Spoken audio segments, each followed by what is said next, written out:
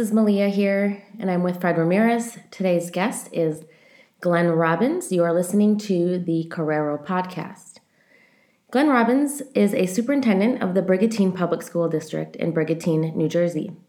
His passion is harnessing a school culture that thrives on design thinking skills, innovative digital spaces, exponential thinking, BYOD and one-to-one, social emotional learning Zen dens, and maker spaces.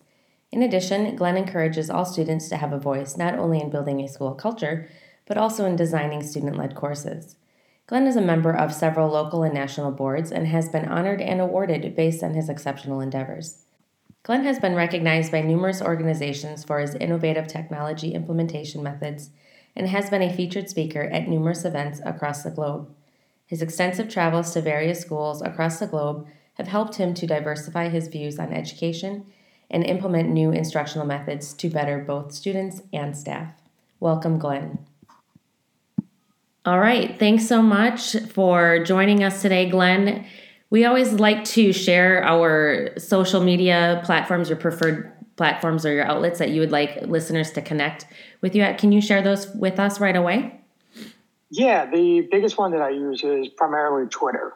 And I'm at Glenn R1809, Glenn R1809. You can also find me on Facebook or Instagram, but Twitter is my primary expertise area.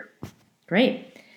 So you have been nominated and awarded several different awards. You sent us your bio up early, and I didn't put it in the your intro, but I do want to talk about some of those with you. So you're actually on the AASA National Governing Board. Can you tell us what that is? Yeah, so basically it's different regions of the country get together and meet with their executive board, and we discuss policies and so forth on how we can help shape the future of education.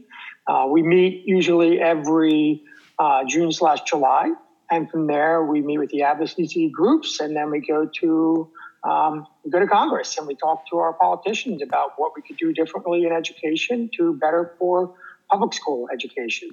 Wow, that's incredible. So have you seen any of these things come to fruition? Well, I guess the big thing right now would be this past year would be the E-rate conversations. It would be funding towards schools. I think it's all in flux, to be honest with you. It's a constant movement. Yeah. But our goal is, like I said, is to have conversations with different leaders from across the country, come together as one, and then try to lead public school together moving forward. And having those conversations with political members, that need to hear and see from individuals that are in the trenches every single day. Right. Now, Glenn, you're talking my language now because I have a background in education policy. Who are those members that you're getting a lot of positive feedback from? I don't want to ask you which ones are like the negative ones, but who are some of the people out there that are really engaged in some of the things that your organization is talking about? So are you talking about the educational leaders, or are you talking about the political leaders? Political leaders.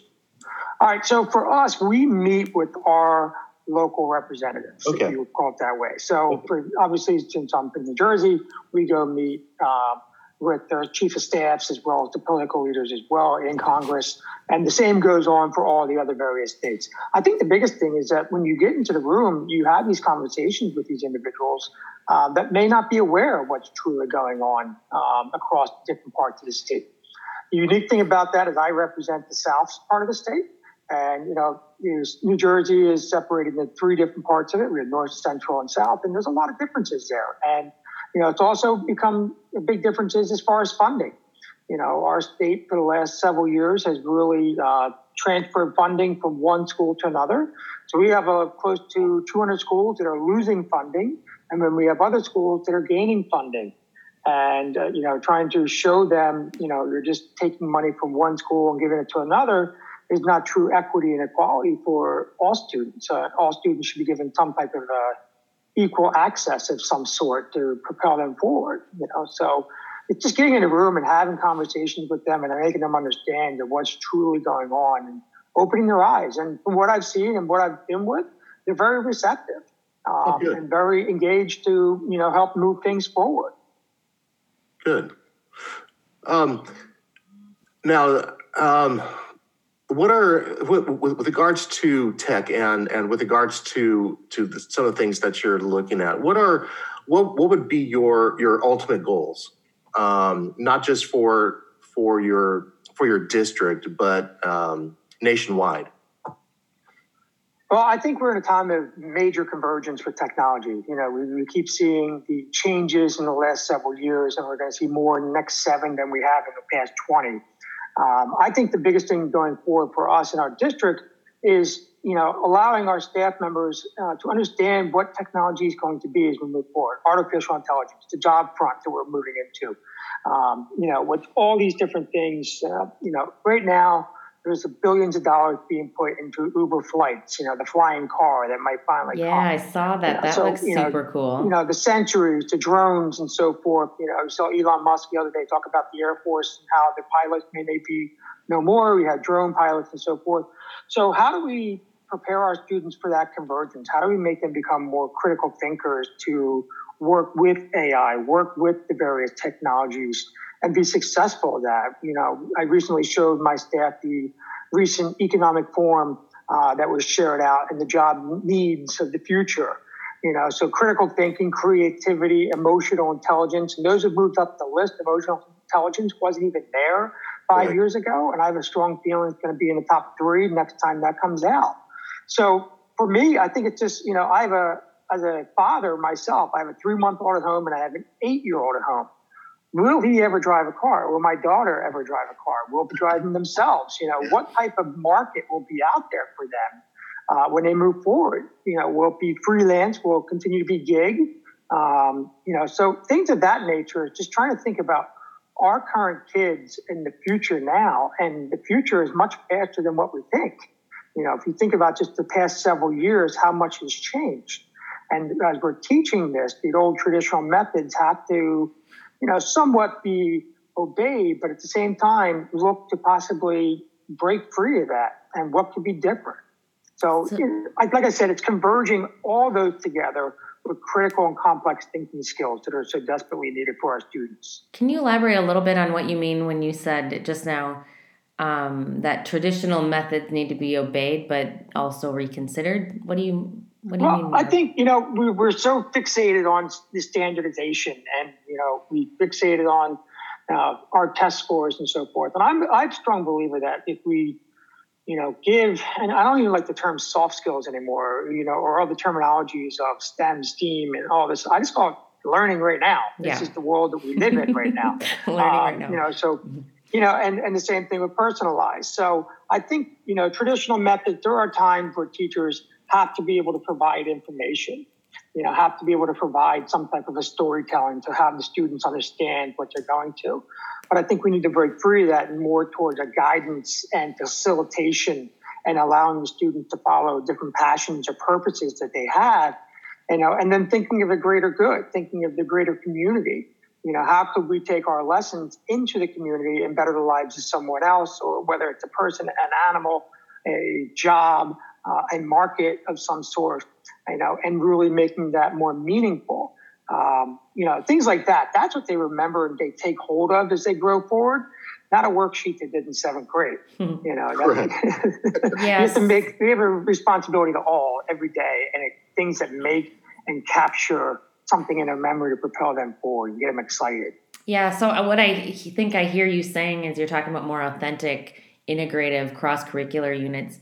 Can you talk a little bit maybe about how you're doing that in your school or how some of the teachers in your schools are doing that? Well, the new school that I'm at now in Brigantine, right outside of Atlantic City, and I've been there for about a month. And one of the biggest things that I've seen is they have a lot of access to local community resources, being on a barrier island. So, my goal as we move forward is how can we expand on that? In years past in my other various schools, I've had teachers that did total cross-curricular. We've had students that go out and do team up the green teams on beaches and clean.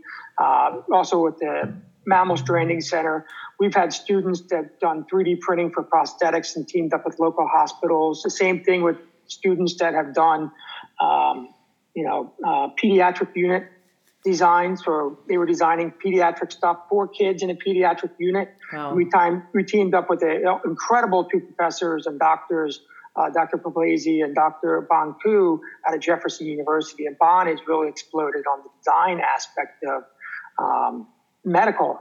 And he has an amazing design center at Jefferson University and is now traveling all over the world and teaming up with Stanford and talking about that. So I think the more we can get our kids connected into those types of situations, the better.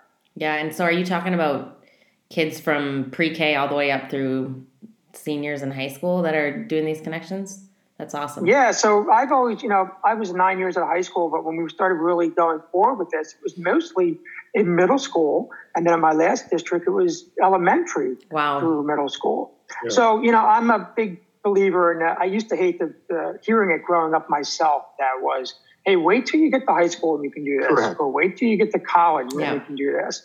I see my son on video games when he plays Minecraft and Fortnite, and what he's designing in these creative worlds is simply unbelievable. And then I talk to friends who have been leading these teams, and they're, you have some kids that are doing just videography. You have other kids that are doing storyboarding of it. You have other kids that are playing, and you have other kids that are designing fashion lines that go into this and how they sell it and market it on Twitch or YouTube or whatever it may be. And I see that with my own son, and I see that with our own kids. We had a kid the other day, they were doing 3D design that teamed up with the art class and a STEAM class, and he was in 4th grade. He went out of his way and found this whole design CAD platform for free online and brought it into the school, and then taught all of his friends in 4th grade in front of a whole class. That's amazing. And then he's coming to us saying, hey, can we get the paid version for this so we have more capabilities to move forward? So that is what I'm talking about. Just giving them that passion and purpose and saying, I believe you can do it now. You don't have to wait till your high school. You see some of the biggest social media influencers in the world. They're kids. And they're making millions of dollars. Because they jumped forward and did something. So I don't want to deter them. I want to try to empower them. You know what, Glenn, you bring up some great points, and that's one of the things that I want to ask you as a leading superintendent. There's a lot of talk now about school to work. There's a lot of companies that are coming out and saying, you know what, you really don't need to go to college in order to work for us. And now that scares a lot of parents for the reason that they're like, no, everybody needs to go to college. And so if we're going to be prepping kids for the future, and then there's big time companies saying, look, you really don't need to go to a 4-year school. How do you, as like a superintendent, how do you marry both of them? That, okay, now we could do this and we could do this after high school here. Now you can go work for this one company. Well, I think that something I've really learned over the years from traveling with AASA, and I've been part of the digital consortium, which is now the Transformational Leadership team. They changed the name. But we were privileged to go to schools all across the country and visit various levels. And we sat at one where they brought in multiple companies, including Boeing and several other big names. And they sat there and talked about how these kids were getting internships in high school and then going straight into their job market, starting at roughly about $90K. Wow. That's substantial. But, I also look at it as a father. This is a conversation that I have with my wife often, who was an educator and now stay-at-home mom. What is the future going to be for our kids? And I think something we've all learned throughout the years is it's about the networking, it's about the conversations that we have, and it's about the options that we have. For me growing up, college I needed because I needed to have more options. Yeah. I graduated with a massive amount of debt that I paid off in several years, and I was proud about that. I basically triple couponed everything, but I no longer had that debt. And you fast forward to now, we still have students that are graduating with debt. We still have students that are graduating and not knowing where they want to go. And I think that's the beauty and joy of it. And having conversations with parents is, do they want to go to a traditional high school? Or do they want to go to a VOTEC or a technology school or, a charter of Magnet? There are so many different options for those parents and kids out there but I think they should do it together, and I think so often the parents are driving kids they have to be a lawyer, they have to be a doctor. I don't know about you. I wasn't sure what I wanted to be at 7th and 8th grade. Exactly. Heck, I still want to be an astronaut that goes to Mars one day, But it's frightening to me when I see these young kids with so much stress on them saying that I have to be a doctor at 7th grade. And you see this substantial uptick in, social emotional learning because of all the unfortunate suicides and the mental health crisis that we have. So I think a lot of times these kids are being told what to do before they even have a chance to explore what they want to do. So, but going back to what we talked about earlier, we live in a world now where anybody can become an instant celebrity and or make money if they have a skill set. And I think that's our goal is give the kids the options so when they leave us, they have an opportunity to go out and are we networking for them? Are we helping teaching them how to market themselves instead of just taking pretty pictures on Instagram or Snapchat and all that other stuff, So I think there's a plethora. I think each family different, but they should have those options and the opportunities to explore instead of being pigeonholed down one traditional route. So you were the NASSP National Digital Principal of the Year. I can tell why, based on all of these things that you're saying that you're doing and how involved you are. Can you tell us a little bit about what goes into that application and that process, and what are some of the projects maybe that you showcase to be awarded that prestigious title? Yeah, I think the biggest thing was just the power of connectivity, the power of Twitter. And I love putting out stuff and celebrating our kids and celebrating our teachers and the work that they're doing every day. And I got very lucky by that because in the mix of that, people started catching on and seeing what we were doing. And there was an individual that hit me up and said, you really need to put in this application for digital principal. And I laughed, I smiled and said, no, not me, not even close, because it's our kids that are doing this. Right. And I think that's a stigma that follows me since then. Of, he's a digital guy, he knows all this stuff. No, the kids know how to do it. Mm-hmm. The teachers know how to do it. And that's my goal, is to create an environment for psychological safety to empower them to do these remarkable things. So from there, we put the application in, and then it got voted on. And some of the things we were doing at that time was mainly student voice. We're going back, 4 years now. But before that, we were doing student ed camps during the day, where students for 45 minutes got to pick what they wanted to learn about, something of a passion and a purpose that they had, instead of, being grilled down or just told it was a study hall period. So we were doing things like that. We revamped our learning design spaces years ago. Back in 2016, we even came up with the mantra, Life Ready. And I'm starting to see that more and more in the past year or two. But I was proud about that 4 years ago, we came up with that mantra that was the way the school was going to be. And like I said, I got tired of hearing college and career readiness. I got tired of hearing, what the future could be. I wanted it to be life ready then and now. So, it was revamping shop class and making it more digitalized, more purposeful, more empathy. And then from there, things just continued to evolve from that position to superintendency position and trying to help others understand that. So whether it's 3D printing and ELA, where they're printing up a character that they read about, or they created a whole new different maker spaces, but it's all about maker mindset and maker design and tying in design thinking to get them differently thinking about what the world could be. And I think that's something that I was fortunate enough to, for my connections and some great friends out there that really helped push me forward in the mindset. One of the things that you were talking about amongst all this stuff are the different types of partnerships that you've had thus far. How would, if there's listeners out there, how would a teacher work with their superintendent in order to try to get partners for their own classroom or their own school? Mm-hmm. Well, I think the biggest thing is that the central administration, superintendent, principal have to be able to support their teachers to begin with. They have to create an environment that they feel that they are safe enough to go out and actually ask for somebody to come in, whether it's virtually and or personally. My recommendation is to show all the greater goods of what it could be. There are so many great teachers out there that have teamed up with so many individuals from across the globe. And all they did was say, hey, my third grade class is doing this. Would you be willing to speak with kids?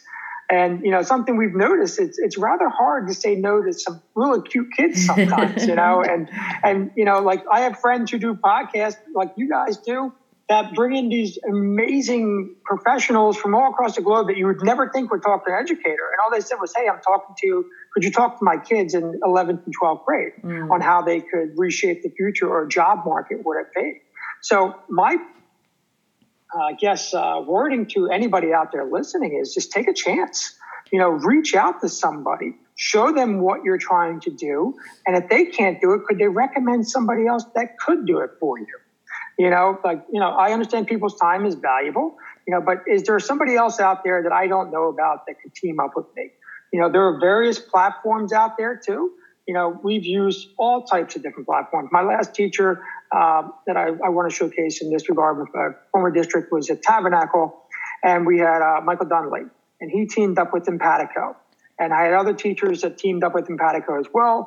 But at that time, that school, his class was mainly white, so we had no diversity. So we really wanted to expose our kids to equity and diversity and what the world is going to be. And he teamed up with Melissa Collins. Now, if you follow Mike Dunley or Melissa Collins, these two are dynamos in the education field for what they're doing.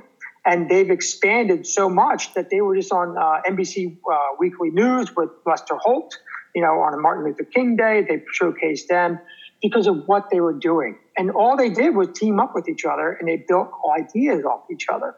We know in education it's a very isolated position at times if you want it to be. But I think that's a choice that we have anymore. If you choose to be isolated, then that's on you. But if you go out and start shadowing and following other teachers and going to other schools, like you mentioned earlier, you visit different schools, so how could we get our teachers out there and start making those connections, whether it's in the classroom next door, the classroom down the street, or the classroom, a couple towns over, a couple states over. We got to give them those opportunities, but social media for me was that game changer, because I kept trying to find like-minded, crazy people like me that, to show that I wasn't alone. Crazy is a common theme that people self-proclaim to be in this podcast, so you're in good company. Yeah. You mentioned that when you were in 7th and 8th grade, you didn't know what you wanted to do or who you wanted to be. How did you decide to get into education? Well, I think it was ultimately when I played soccer a lot as a kid, and I went to a lot of camps. And as I was going through the camps, I saw high school counselors there running the camps as well. So when I got to high school, our soccer team at the time was always like the state championship team every other year. And I saw these young kids. So I said to my coach at the time, hey, I'm in 9th grade. Could I be one of your counselors next year?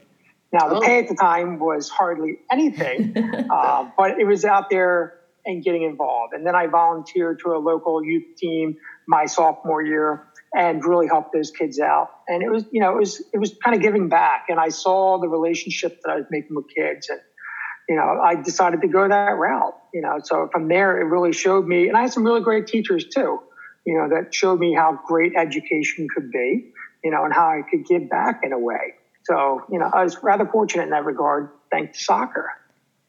Well, then, and one of the questions that I've never really been able to ask a superintendent is how did you make that decision to go from the classroom into administration, which is cool. You're still part of a local school, but then what made you decide then to go into the superintendent role? You know what? I think about this all the time. I had a friend years ago when I first started teaching, and he said, you know what? You make a great superintendent. And I laughed at him because I was only there for my second year teaching. And I'm like, you're crazy? No way. And here we are, fast forward, and, I'm the superintendency. So I think for me, it was a unique journey that I had. I was supposed to be a long-term sub for a person going out on disability for teaching. And the night before, I get a phone call that the gentleman passed away. Oh. So my first day on the job, I met the entire board. I met the entire grieving faculty. I met all the grieving kids because he was a beloved football coach. And that was my first teaching opportunity, and I did that for 3 years. And then I saw some really great assistant principals that really motivated me in a way. And I think I got captivated by who they were. And, when it came time to do an internship, and I had finished my master's before I even had tenure in New Jersey, I saw an individual that I really respected. And I went to the principal and said, no, you're up to have this other person instead because that's next on the list. And I said, no, I want this individual because I think this individual can make me better. So looking back at that, I'm thankful I went that route and challenged that because that individual did make me better. And then from there, as I was doing my internships and I was coaching and being a teacher at the same time, an opportunity arose. And the principal came to me and said, would you be willing to take over and become an assistant principal? So, I jumped in. I had to give up my soccer coaching team, for halfway through the season. That was tough because I coached for a couple of years. And I jumped into assistant principal, and I did that for 5 years. And, that really gave me so much experience in a very diverse community, to seeing pretty much everything you could think of as an assistant principal. And then from there, a connection that I had in the next town over, a principalship opened up. And you know what? From that point, I had two different bosses, two different types of superintendents. I had one that was very traditional, and I had to help every single day and be in their office. And then my second 2 years there, my last two, I had an individual, Bob Gargiulo, and I said, Bob, what would you like of me? And he said, run your school the way you want to run your school and the way you think it should be run. And from there, it just exploded. I actually felt empowered. I could do things differently instead of the traditional route. And then, as we kept moving forward, I saw, the awards come in. I was able to help the teacher go to the White House and do all these great things that our schools were achieving. And then it just came to me saying, hey, could I do it for a larger scale? Another challenge in a way. Sure. And then at that time, Tabernacle opened up. And that was an area where all my cousins had gone through. My grandparents were from that school area. So it was, and that's also where I coached as a kid. So it was a way to go back and give back to them. And then recently Brigantine opened up, and I've always loved the beach. I've always loved the shore. And if you look where Brigantine's out on the map, it's right at Barrier Island, right outside of Atlantic City. And I'm beyond ecstatic to be there, and hopefully for many years to come. But one of the things that I've been very blessed with, one of the requirements, I guess, in my moral compass, is that as a superintendent, this building and where I was before, I was in with the kids every day. My office is located in the buildings. I'm not located in some ivy tower down the street, where I'm totally not involved with kids. I get to see what the teachers go through every day. I get to talk with the union association presidents and every other member to get a feel every day of what's going on in our school, in our community, and in the lives of kids. And I think that's something that I've truly enjoyed, knowing that I'm with the kids every day instead of being totally separated. So that's somewhat of my journey on how I got there, but I love being in the building with the kids because I can interact with them every day. That's awesome. And you've really gotten an opportunity to test your philosophy on a smaller scale and then scale it up, which maybe you could share with us what some of the obstacles were in that process. There are many obstacles. So like I said, the teaching gig, how I started, that was a major obstacle to overcome. A lot of grieving kids and be given a contract by second period saying, hey, you're the teacher for the rest of the year. As an assistant principal, my first day on the job, we had a fight on the bus. I was the first one there. I had to go quickly tend to that. And a week later, I had a kid that was getting maced by a police officer in my office and stunk the office up for 2 weeks because of the physical assault that the kid was trying to do to the police officer. As a principal, my first principal job, my only principal job that I had at Northfield, I met the staff over the summer. All teachers came back and they found mold, and they ended up shutting the building down for 3 weeks. And I had to go through extensive mold cleaning through the building with different companies. And I was even in there, trying to help clean and save money. And fortunately getting dirty, if you put it that way. And then, same thing for superintendency. When I got into Tabernacle, there was a massive push against the school social media wise. And when I went to the IT director and said, hey, can I please have the social media account pages so I can start, blasting out all the positives, I got told no. And I was like, wait, you do realize I'm your boss, I'm your superintendent, I'm asking for this. They go, no, we can't give that to you because the people are too mean out there. And so I got past that. I got the account coach, and we started blasting out so much positive things that our staff and kids were doing that some of the naysayers that I was told over in the past were contacting me and saying, we never realized this was going on in the schools. We never realized that. So we live in a world with so much informational text that's given to people. So we got to showcase the positives. And, and then my newest challenge is I just started Brigantine in February. What superintendent or what administrator usually starts in the middle of the year? So it's quickly trying to learn all the staff members, build relationships, trying to show them that I'm not Darth Vader walking down the hallway or wearing a Jason mask, that I'm there for them. There are so many challenges, but I look at every challenge as an opportunity. I look at every challenge as something going to teach you. I've grown so much mentally, physically, and spiritually because I didn't take the challenge and just put myself down and bang my head against the wall. It was always using that design thinking process of how might we yes and what if, and trying to overcome that. Yeah. So, giving the vocabulary, giving the mindset, taking time and realizing you don't have to make a decision right then and there. Mm-hmm. You don't have to have all the answers. Rely on your teammates that have been through this before and trust those people and build that type of community that people can bounce ideas off of you when you sit in a room.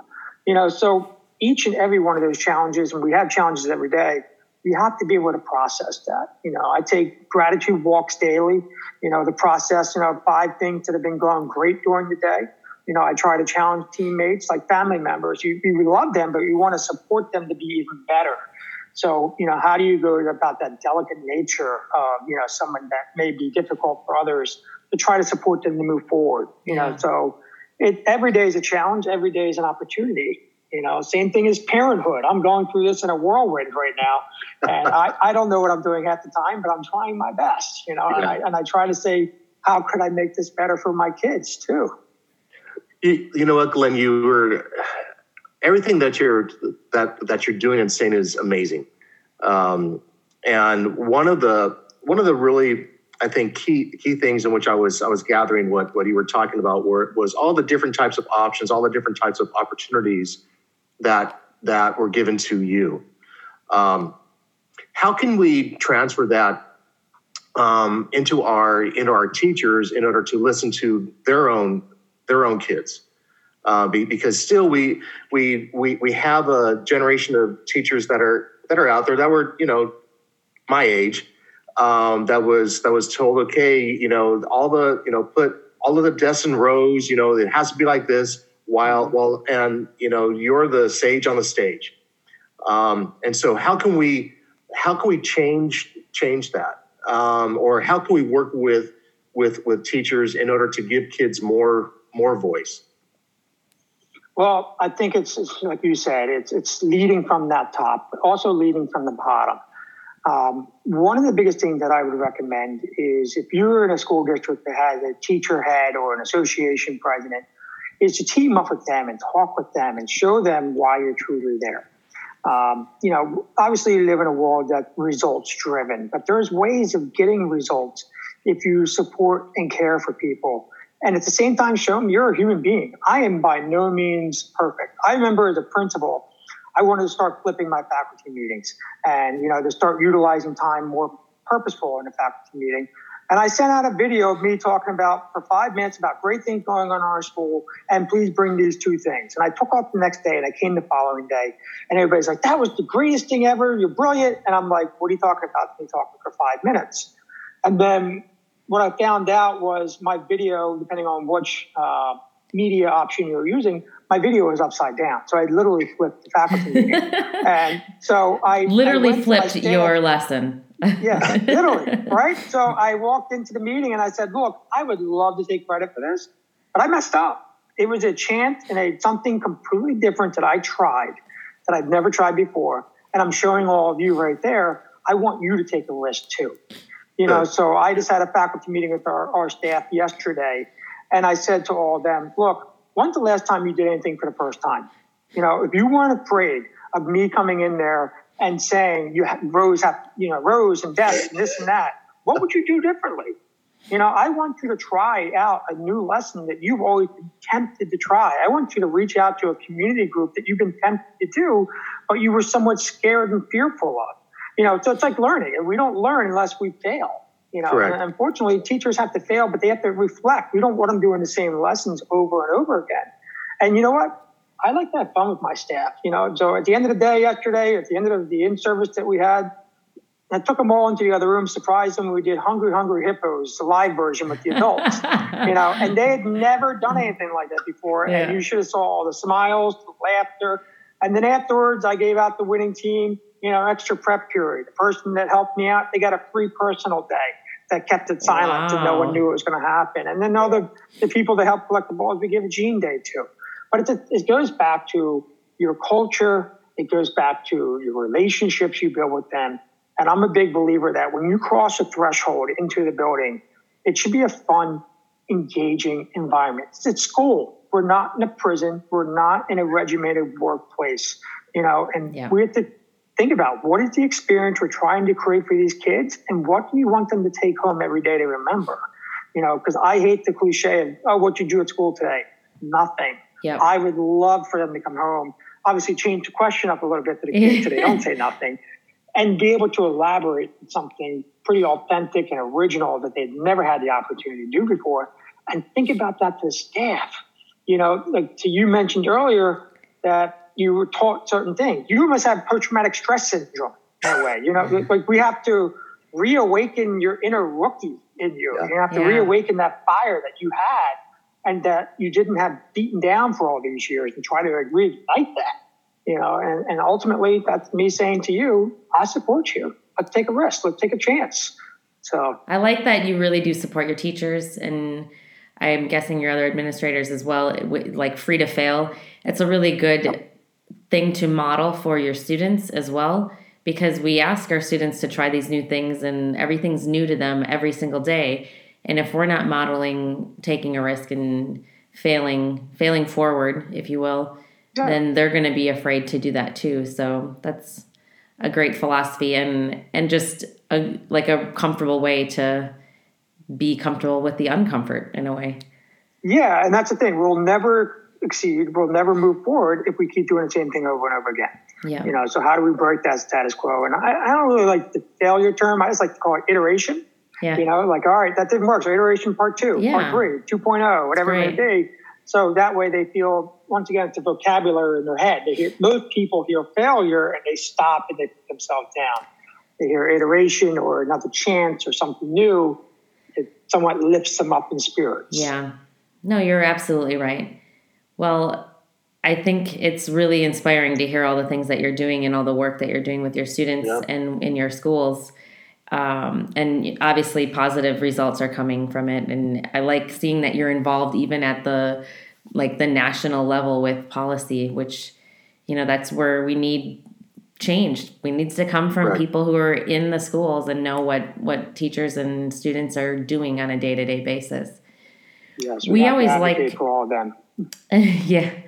We always like to end each session with our call to action that we ask our participant.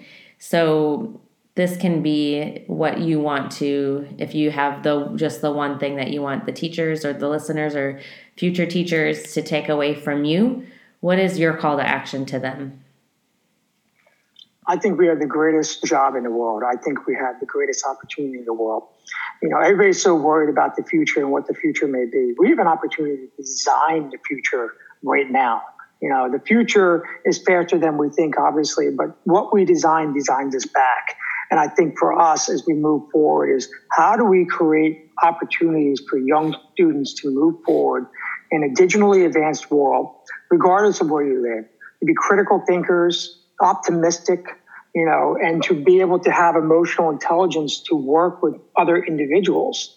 So those are just some of the tidbits that I would push forward on, because, like I said, as a dad and as a superintendent, it's the most meaningful job in the world to me, and it makes such a tremendous difference moving forward. That's wonderful. I like that. Yeah. Me too. Glenn, thank you so much for your time today. Thanks for sharing all of your experiences with us. Really appreciate you. All right. Thank you, guys. I could not thank you enough for being here.